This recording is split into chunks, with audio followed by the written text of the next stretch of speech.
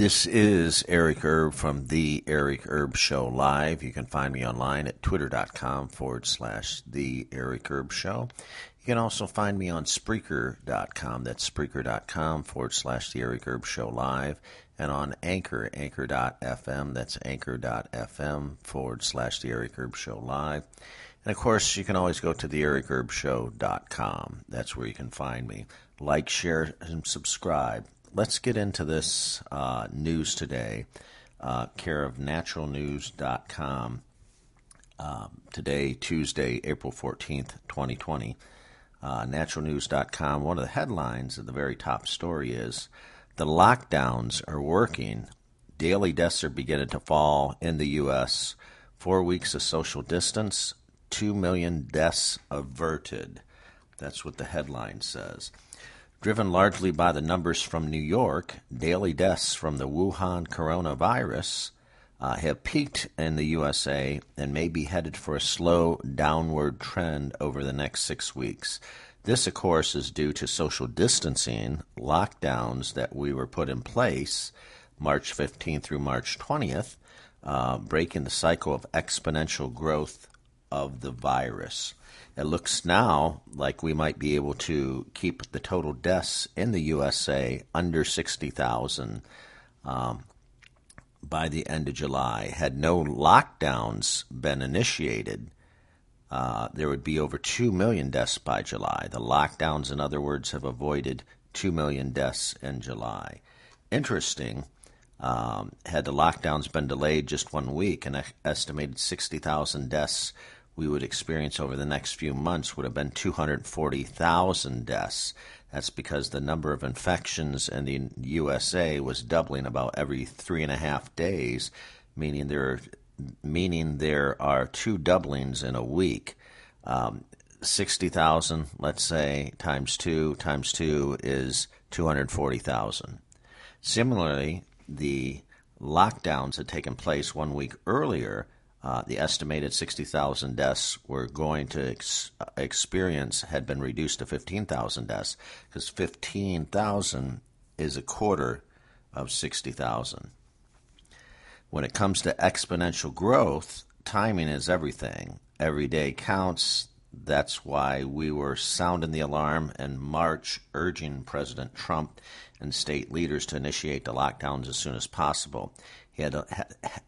Had the lockdowns taken place on March 1st instead of March 15th, the deaths would have been reduced 1/16 of what we're facing now, or just 3,750. Well, all I got to say is due to the lockdowns and the deaths, and if this can save a life, then I'm great and all for it. However, on the flip side of things, I'm not for violating people's rights. A lot of this has to do with some common sense. Yes, I know that people are infected, and most not knowing that they are infected by the coronavirus. I understand that. But again, infringing on people's rights, telling them they can't go out, telling them they have to stay home, telling them that you can't even go for a walk with your wife or your kids, and you can't even play in the park. You can't even go for a stroll down the beach when there's nobody even on the friggin' beach. You can't even walk your dog. You can't even do anything. The only thing you can do is if they deem necessary. The people controlling us, the elites, most of these elites, or these people that think they are elite anyway, come from most democratic states.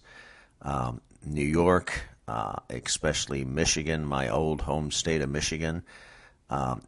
Governor Gretchen Whitmer, I believe is her name. She's a young gal up there.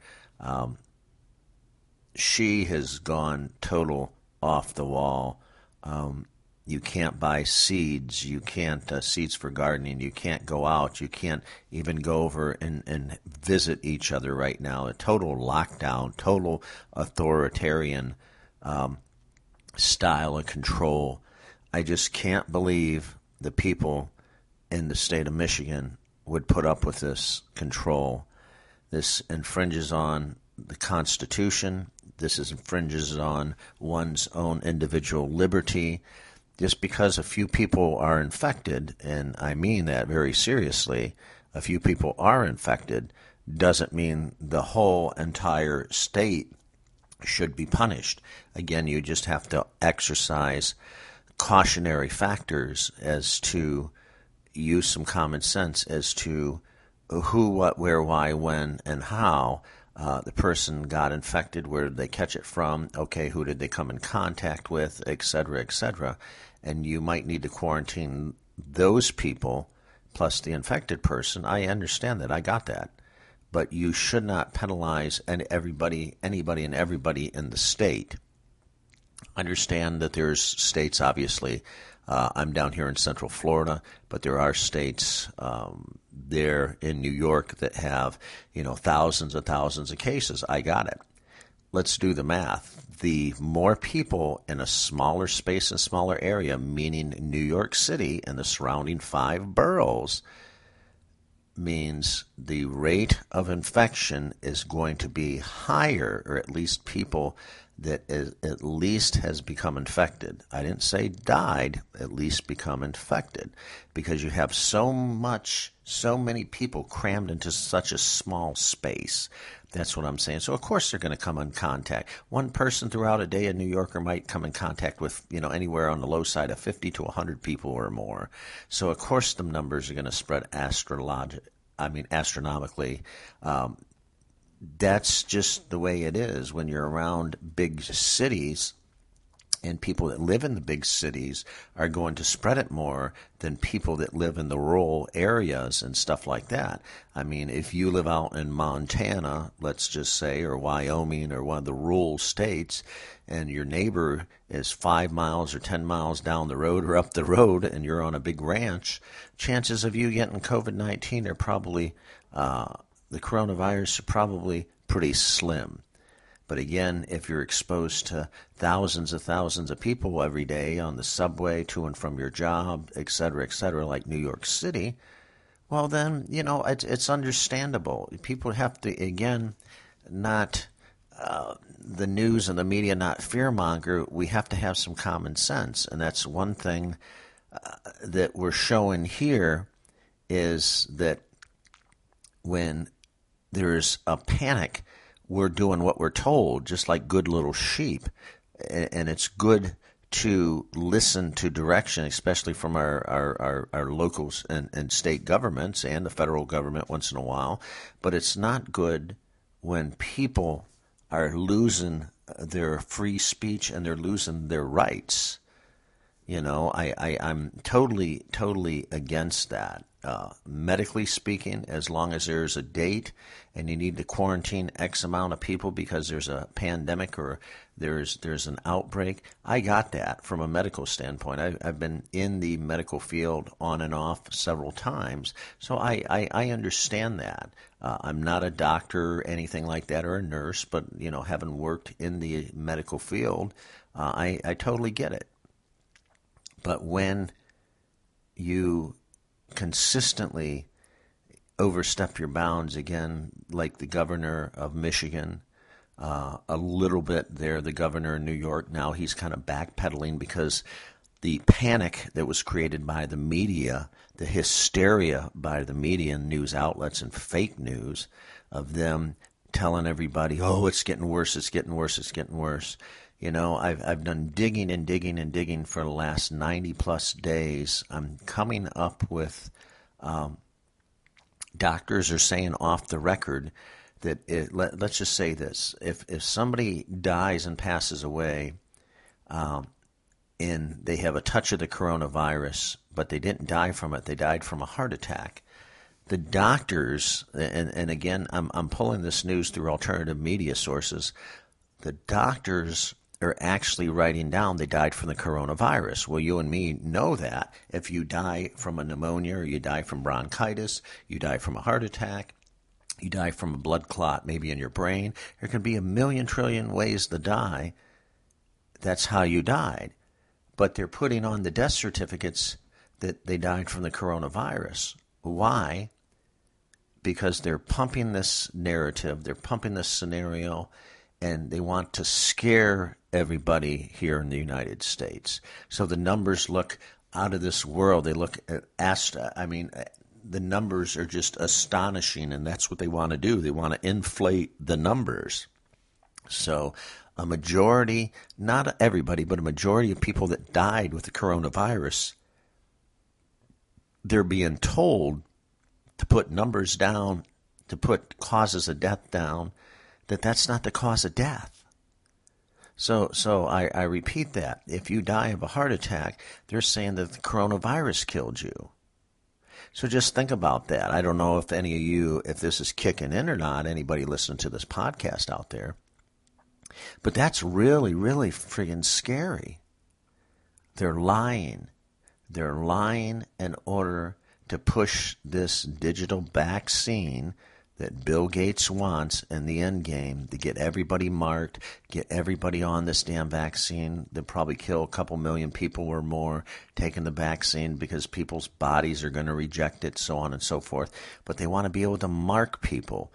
They want to be able to track people with this vaccine. It's a digital, I repeat, digital vaccine is what Bill Gates is working on. They want to go ahead and give everybody a shot and say you can't buy, sell, or trade. That's the most idiotic thing I've ever heard in my life. But again, from their agenda, their population control, this is what Bill Gates wants to do. He wants to control the world, him and the globalist, George Soros, Mark Zuckerberg, Bill Gates, of course. I mean, there's tons and tons and tons. There's maybe 400 or 500 people, the richest people in the entire world, that are controlling the world. The world is controlled maybe by 1% of them, 500 people, the richest of the richest of the rich.